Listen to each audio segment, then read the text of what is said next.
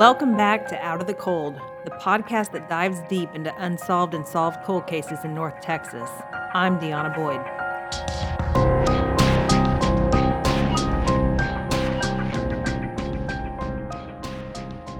So today we're exploring the unsolved January 2012 murder of 32-year-old Iracema Chavez. Iracema, called Rosa by friends, was born in Monterrey, Mexico, the second youngest of 6 children. Her sister Diana would be the first to come to the United States. Diana had a good job working at a bank in Mexico, but her friends had been encouraging her to move to the Dallas-Fort Worth area. She came here once on vacation, liked what she saw, and decided to move to Texas in 1998. Some years later, Iracema came to visit her sister and her sister's new husband, Mohamed Elouad. Like her sister, she liked what she saw. She decided to stay, initially living with Diana and Mohamed.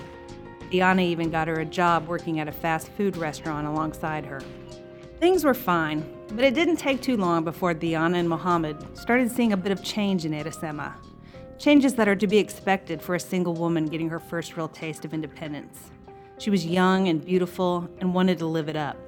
I mean, a lot of times I grabbed her and talked to her, I said, you know what, this is a different life, here is not Mexico.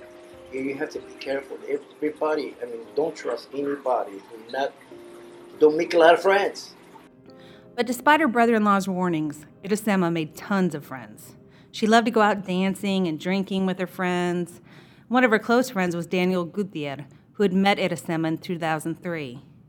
The two quickly became part of a crowd of about 15 who routinely hung out together, mostly in Dallas nightclubs.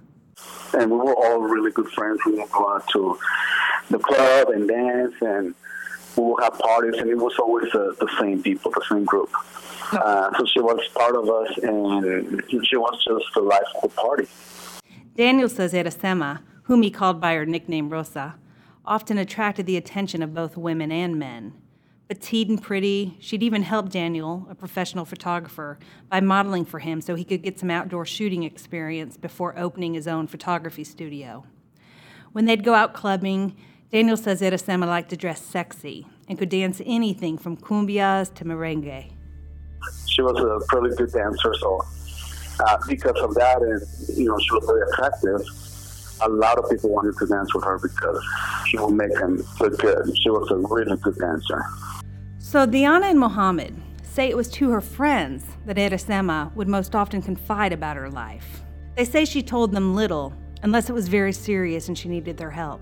In fact, it was Mohamed who would be the first family member that Iracema would confide to that she didn't just like men, that in fact she preferred women. She goes, you know what, I'm going to tell you something very serious with my life. I said, go ahead, see if I can help you out. She goes, you know what, my sister, she doesn't know. My family, nobody knows. She goes, I'm a lesbian. I said, read it, what the heck, that's your life. Just be careful. Be careful because it's I heard a lot about lesbians. They're very jealous more than the men. So just be careful what you do. When Mohamed told his wife weeks later, she was not surprised. Diana had said Iracema didn't tell her because she didn't think her sister would approve. She suspects that's why her sister eventually moved out of their home and on her own, eager for freedom. By January 2012, Iracema was living in the Aspenwood Apartments, located off Collins Street in East Arlington. That month, Iracema and Diana's 17-year-old niece, Linda Yesenia Valdez Chavez, known as Yessie, had come to visit from Mexico. She was kind of splitting her time between her Aunt Diana and Aunt Iracema, and had even spent the night at Iracema's on January 18th, 2 days before Iracema was found dead. On the night of the 19th, Yessie was spending the night with her Aunt Diana. Mohamed was away in Mexico undergoing surgery. Iracema had called Diana that night. Police say it was around 9:30 p.m., trying to talk her sister and niece into coming over to her apartment and staying the night. Diana told Iracema no, that she was afraid to drive that late at night. She suggested Iracema come to her place instead for the night, but her sister said no. Diana said her sister had never indicated that she was scared. She didn't say anything to lead Diana to think her little sister was in danger. If she told me something serious about somebody killing her or making a trouble, I'll be there. Sadly, that phone call would be the last time the two sisters talked. Later that same night, Diana and Yessi said they tried to get a hold of Iracema again, but she didn't answer the phone. They figured she was not picking up because she was probably mad that they hadn't come over. That next morning, on January 20th, Diana had to go to work. So she took Yessi to Iracema's apartment so the two could spend the day together. Diana waited in her car as her niece climbed the stairs to Iracema's apartment, wanting to make sure she got in safely. Yessi remembers feeling bad that Iracema was ignoring their phone calls and messages, apparently mad that they hadn't come over the night before. She planned on asking Iracema to forgive her and Diana. She had a key and had previously learned the special trick it took in unlocking the sometimes difficult door. But that morning, there was no need. The door, she found, was already unlocked. She pushed it open and immediately knew something was wrong.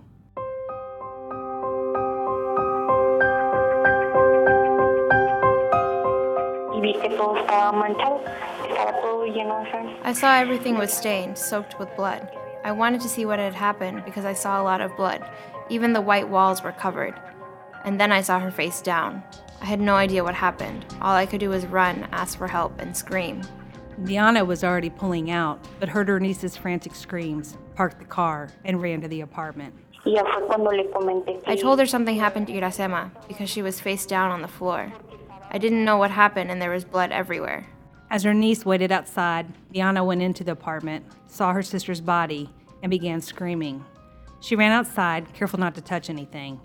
Neighbors emerged from their apartment and called police. Mohammed had just gotten out of surgery that morning. He was being driven back to his in-laws' home to recuperate when his distraught wife called him with the news that Iracema had been murdered. But that day, my mother-in-law, she was with me, my sister-in-law, my two sister-in-law, they were with me. How I'm going to tell them this? How I'm going to explain to them? Tell my brother-in-law, he was driving. I said, can you stop the car for a little bit, please? He stopped the car. I got out, smelled some air. Then I went back and I said, you know what? Diana, she just called. So, everything is good. I said, look, it's not good. Nobody believed. She died. Mohammed and some of his in-laws would rush from Mexico to Texas. Diana struggled then and still grapples with what might have happened had she and her niece gone to her sister's apartment that night. Maybe Iracema would still be alive. But her husband believes God protected his wife and niece by keeping them away that night. Just imagine if you guys, three of you over there, that night, and it's not going to be just one. All of you three, they'd be gone. So when Arlington's homicide detective Caleb Blank arrived at the apartment, he was met by a gruesome crime scene. Iracema's body was face down on the floor in an area of the apartment that joins the kitchen and dining room. The medical examiner would later note well over 100 stab wounds all over her body, some occurring after she was already dead.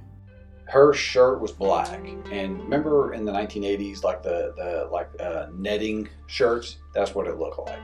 It had that many stab wounds through it. One of Iracema's feet was propped up on the bottom rung of an overturned bar chair. Two other dining room chairs were also on their sides. The attack had evidently been swift. Police started canvassing the surrounding apartments, trying to see if anyone saw or heard anything suspicious.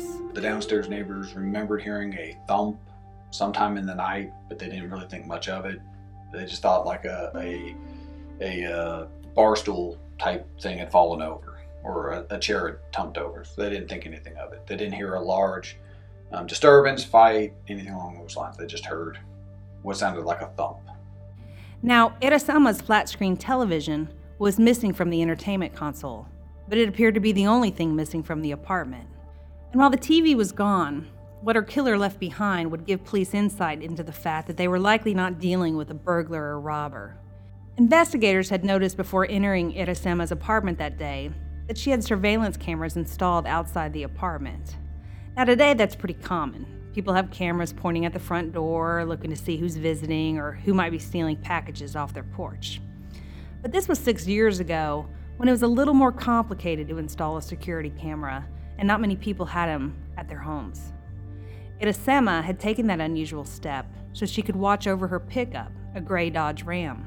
Apparently, Iracema really loved her pickup truck. She babied it, she polished it, and kept it very clean. At some point, several months prior to her death, somebody tried to break into it. So to kind of further protect her vehicle, she set up surveillance cameras on the outside of her apartment facing the parking lot and her front door. So in all, there were 3 cameras. 2 focused on the parking lot, 1 focused on the stairwell that led to Iracema's front door. And if nothing good was on TV, Blank says it was common knowledge to Iracema's friends and family that she would play the surveillance video on her TV so she could keep an eye on her pickup while in the kitchen or even her bedroom. So with this flat screen TV now missing, obviously investigators are wondering if Iracema's killer was trying to get rid of any possible surveillance video. It looked like they took the time to actually disconnect the wires from the TV, and then they stole the TV. This initially we thought was odd because there was other electronics that was in the same entertainment center that was left, including, I believe, a DVD player, I think an Xbox was still there, and the DVR system to the surveillance system was all there.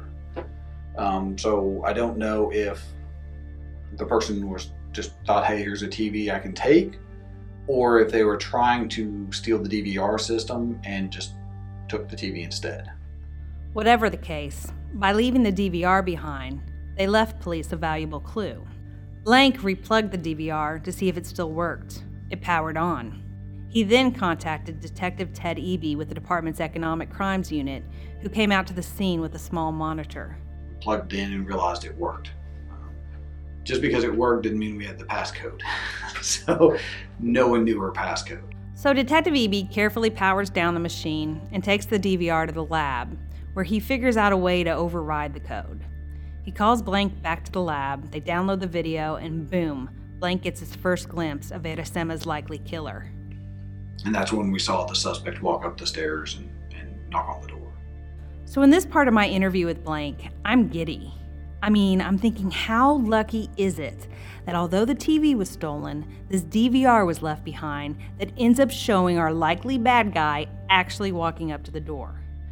Blank, however, does not share my enthusiasm. He describes the video to me and later even shows it to me, and it's certainly not going to break the case wide open. You can watch the video for yourself at our podcast webpage, www.star-telegram.com/outofthecold. First of all, it's grainy, not really clear at all. And it doesn't appear to be equipped with any special kind of night vision or anything like that. The suspect is wearing a hoodie that is pulled over a baseball cap. And you can see the suspect from the back as they climb the stairs to Iracema's second-floor apartment, then from the side as they knock on her door. But the suspect never actually looks at the camera, so you don't ever see their face. What you see is the suspect stands outside Iracema's door for quite a while after knocking, like a little more than a minute. And at one point, it looks like the suspect maybe is even talking to Iracema through the door. Maybe she's asking, who is it? Obviously a woman who has cameras outside her home isn't going to just open up her door late at night to anyone. But she does eventually open the door. And you can see the suspect slowly walk into the apartment. Not rushing, not force his way in, just walk in. So at the very least, the video confirms for Detective Blank that this is not some sort of burglary gone bad, and that he appears to be dealing with a single suspect. Yeah, it definitely helped put some relief in my mind that, hey, we're looking for Iracema was targeted for a specific reason, and whoever this is known to her. So again, it helps take out the randomness of the offense. But no, I wasn't all high-fiving just yet. Still got to solve it. So the timestamp on the video shows the killer arriving at 11:29 p.m., then being led into the apartment a minute later. In actuality, Blank says there's a 53-minute discrepancy between the timestamp and the actual time. So it was really 10:37 p.m. on January 19th when the killer was let in. Some 10 minutes later, the DVR's power is disconnected. So it seems like it was a pretty quick attack, because the DVR works perfectly for months prior to, and then it immediately shuts off at that point. So it's probable that the suspect disconnected whenever they were disconnecting things. It got turned off at that point. So the walk of the suspect appears somewhat masculine in the video. Investigators thought so, and I certainly thought the same thing watching it. But another piece of evidence left behind at the scene would later reveal to investigators that they weren't looking for a male killer. They were looking for a woman. Here's how they figured that out. You see, though it appeared Iracema was likely attacked right around where she was found in the apartment, there was blood found elsewhere, on the walls and floors, likely spread as the killer walked around the apartment after killing Iracema. Not far from inside the front door, police found a bloody shoe print that didn't match that of Iracema's sister or her niece. That print told them the killer wore a very distinctive type of athletic shoe. Blank is not disclosing what kind of shoe it was for investigative reasons, but he said it was around a woman's size 9. As they searched the rest of the apartment, another bloody trail led to Iracema's bedroom. Now, family members had told investigators that Iracema had another smaller TV in her bedroom on a nightstand, one on which she could also watch her surveillance camera footage. Perhaps the killer had taken that TV too. But when they entered, the smaller TV was still there. However, on the nightstand, something else caught the eye of investigators. And that's when we saw that one just pure, beautiful blood droplet that was there. It was about the same drying consistency as the other blood located, so it appeared like it wasn't significantly old. It wasn't something that was been there for weeks or what have you. It wasn't dried and flaky. It was still wet when we got there. So that made me believe that it was probably placed in our crime scene at the same time of the assault of Iracema.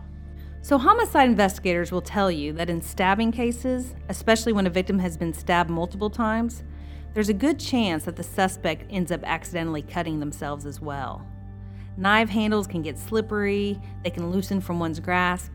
So when Blank sees this blood drop in an odd place, he's immediately hopeful that it might not belong to Iracema, but maybe her killer. Testing would confirm his suspicions were right. So the investigation would send investigators down several paths. Among the most obvious place to start was Iracema's love life. My initial inclination was that this was some sort of romantic fallout, and that led to whoever did this to Iracema to ultimately come over to her apartment that night. As it turns out, Iracema had been dating a woman named Karina. Diana says she believes the two had been involved for like 6 months. Diana said she'd met Karina a time or two, but didn't think much of her. First of all, Diana says Karina seemed very controlling and jealous, not a good match for her sister, who was very independent and a free spirit. Yessie also was concerned about her aunt's relationship with Karina. She had met Karina a few times before on earlier visits to the U.S. and had hung out with Karina and Iracema on January 19th, one day before finding her aunt Iracema dead. She remembers a strange conversation the three had had that had left her uneasy. Iracema, she said, had been making the three lunch, and they'd been watching TV and chatting. She said she and Karina had gone into the bedroom so she could show Karina the computer her aunt had just bought her. She remembers asking Karina her thoughts on crime in Monterey and what she thought about Joaquin El Chapo Guzman, the cartel drug lord who shared Karina's last name and at the time was being sought by Mexican authorities after escaping from a top security prison in 2001. She said Karina told her that she'd had her own dangerous encounters and as a result, tried to always keep bodyguards around her. She even showed Yessie 2 scars on her stomach that she said were from bullet wounds. Called to lunch, Yessie said the conversation about El Chapo continued. I asked her, would you be able to kill someone? Because he had killed so many people.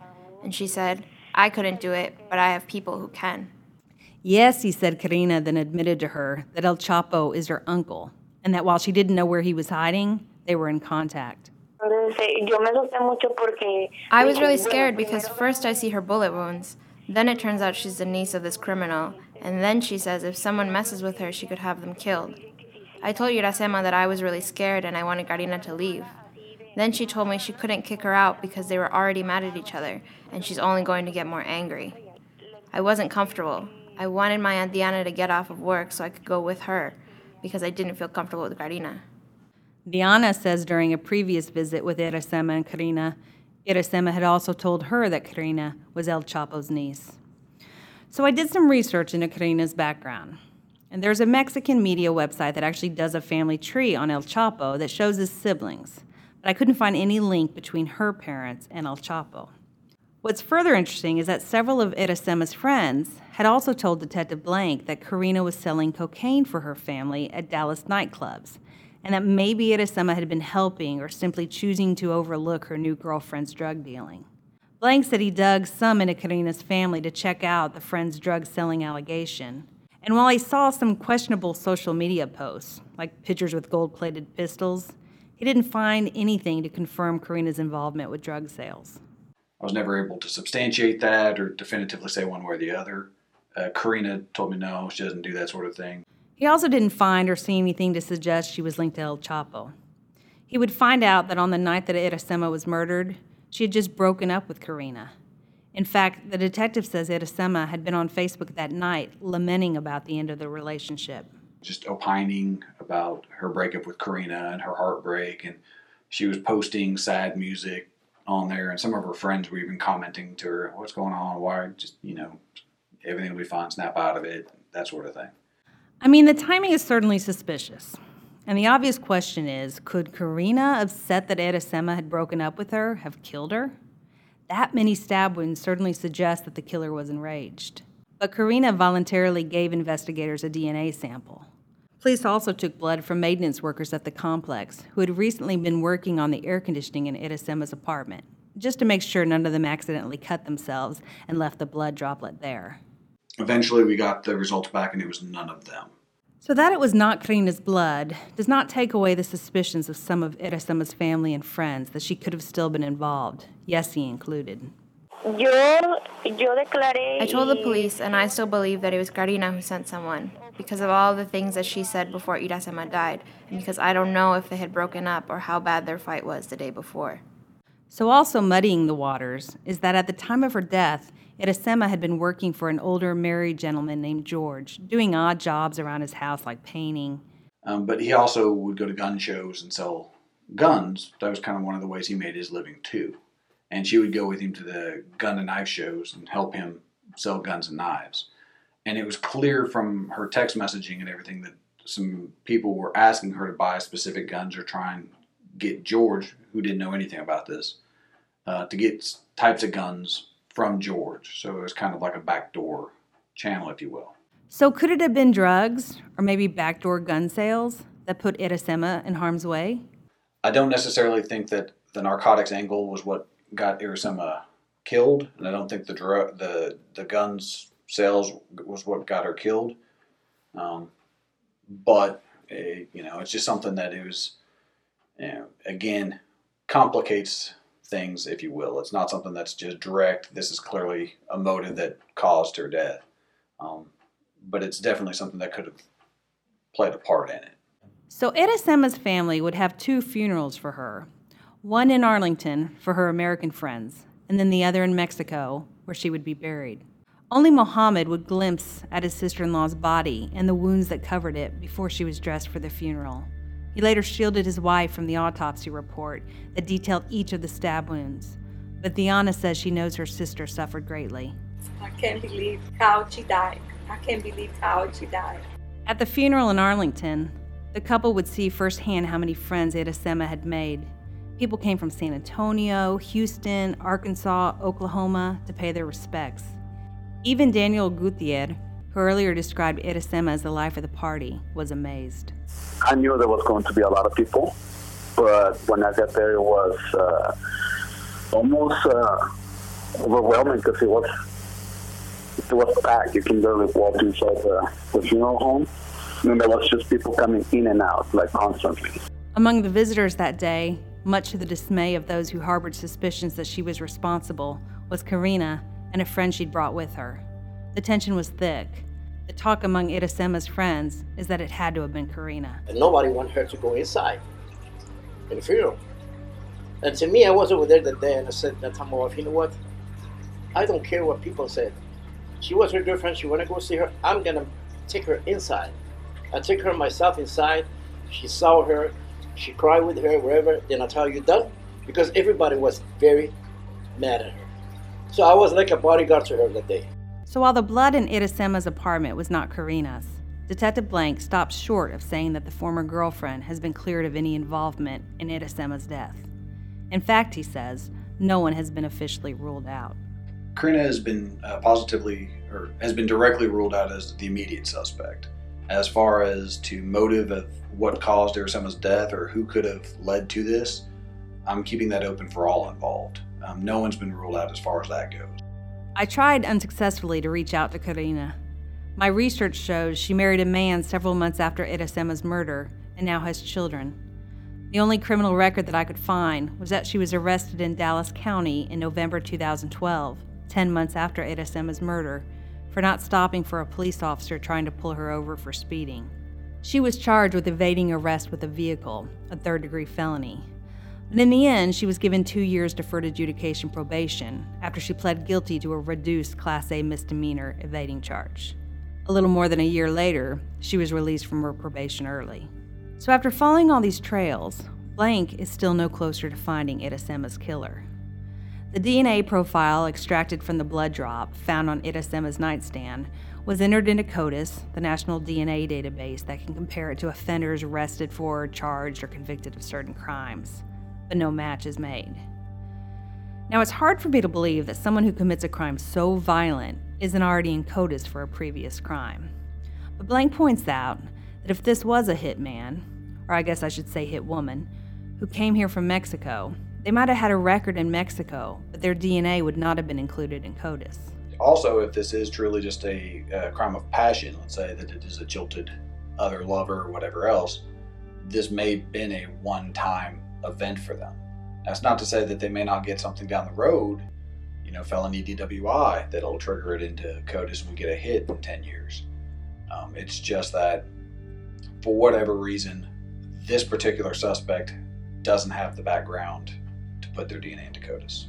So a few years ago, someone in the department got word about this company in Virginia called Parabon that was creating suspect composites based on DNA evidence left behind at crime scenes. Called DNA phenotyping, it's basically a prediction of a suspect's physical appearance that is derived from the DNA. I mean, obviously they can't predict someone's weight or hairstyle or those kind of things, but they can predict things like a suspect's ancestry, hair, and eye color. And from that, they create a composite of what the suspect likely looked like. We did our research on him first because we were highly skeptical. I mean, it seems like it was, if the DNA was this good and this accurate and everything, why isn't anyone else doing this? And why doesn't DME have this test? Why doesn't DPS have this test? How come, this seems too CSI Miami? So after they do all this research, the department decides to give this a try for the first time. And they pick Irisema's case for a few reasons. 1, the brutality of the murder. 2, they had the full DNA profile of a single suspect. Not a mixture, not a partial profile, the full profile. And 3, they had a large enough DNA sample, and even if they used up a percentage of it to have this analysis completed, they'd still have plenty left for future testing should a suspect surface in the case. The service cost $3,600 for the analysis of one sample, Parabon officials tell me. But Blank got approval for the funding, and in April 2016, they got Parabon's snapshot prediction results phenotype report.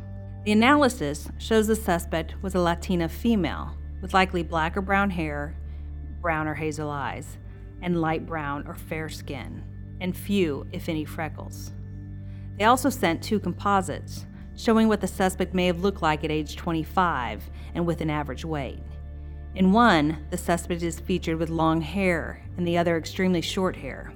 You can view these composites and reports on our podcast webpage at www.startelegram.com/outofthecold.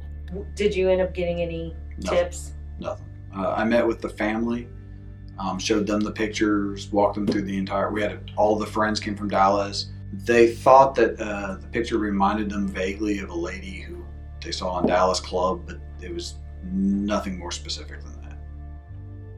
Nothing came of it. It just kind of dissipated. Now, the 6 years that have passed have done little to ease the pain for Irisema's family. Mohammed said the murder and seeing her sister's body left Diana inconsolable. Small noises in the middle of the night awoke and frightened her. She would cry nonstop. Making things worse, Mohammed said, was a giant framed photograph of Irisema that his wife had hung in the living room of their home. It had been a gift from Irisema's friends. Almost life-size, The photograph shows Iracema smiling and decked out in Western clothes, including a white cowboy hat, the kind of outfit she'd like to wear when she went out Tejano dancing. It's the same outfit that her family would bury her in. I took the picture out because I thought, how are you going to have this picture over here every morning, every night you go to sleep, it's right there. I took it out and hide it, and I put it in the closet. I said, get a small picture. It's okay to have a small picture of her next to you. I mean, something like that. Do you see that? I mean, to me, if I see her, I see her life right there, standing up. So I'm sorry. Mohammed said his wife's mother has the same large photo hanging in her home in Mexico. He said he's urged his mother-in-law to take it down and to instead remember her granddaughter in her heart, not through a giant photograph that only seems to torture her. And yet, the photograph remains. I mean, every second you walk in, you see her over there. I mean, I know she's right here. She's always going to be right here. I mean, you guys killing yourself like this. For Yessie, who has struggled with a heart condition all her life, she said finding her aunt was the worst thing she's ever lived through. It's something that I don't wish on anyone. I was so sad and totally destroyed. My illness got even worse, and I had to go to several specialists, including a psychologist, because of what I went through. I was completely destroyed. She says she spent a lot of time in therapy. I couldn't sleep. I had so many bad memories. I imagined myself in all the blood. I imagined myself in that scene again. The doctors had to give me sleeping pills, and I felt nervous all the time. I couldn't do well in school or at work because of the medication I was taking.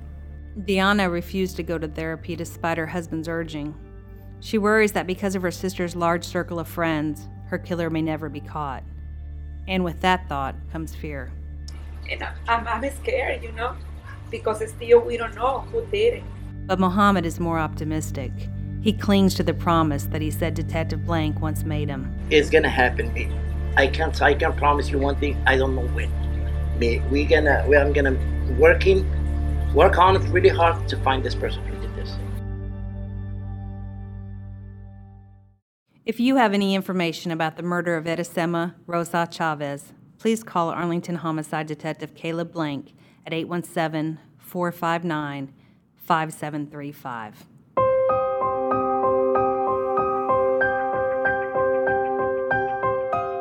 Thank you for listening.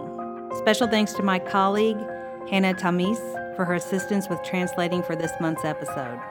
Check back next month for a new episode of Out of the Cold.